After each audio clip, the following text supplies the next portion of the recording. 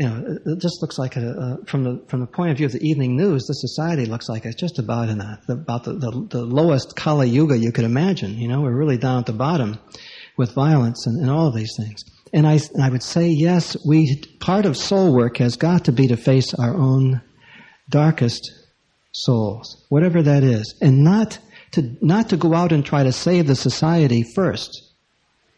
That is treating our difficulty in the wrong place.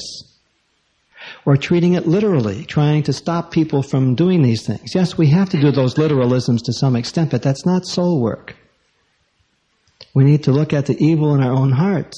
We have to deal with evil, with shadow, with our own shadow.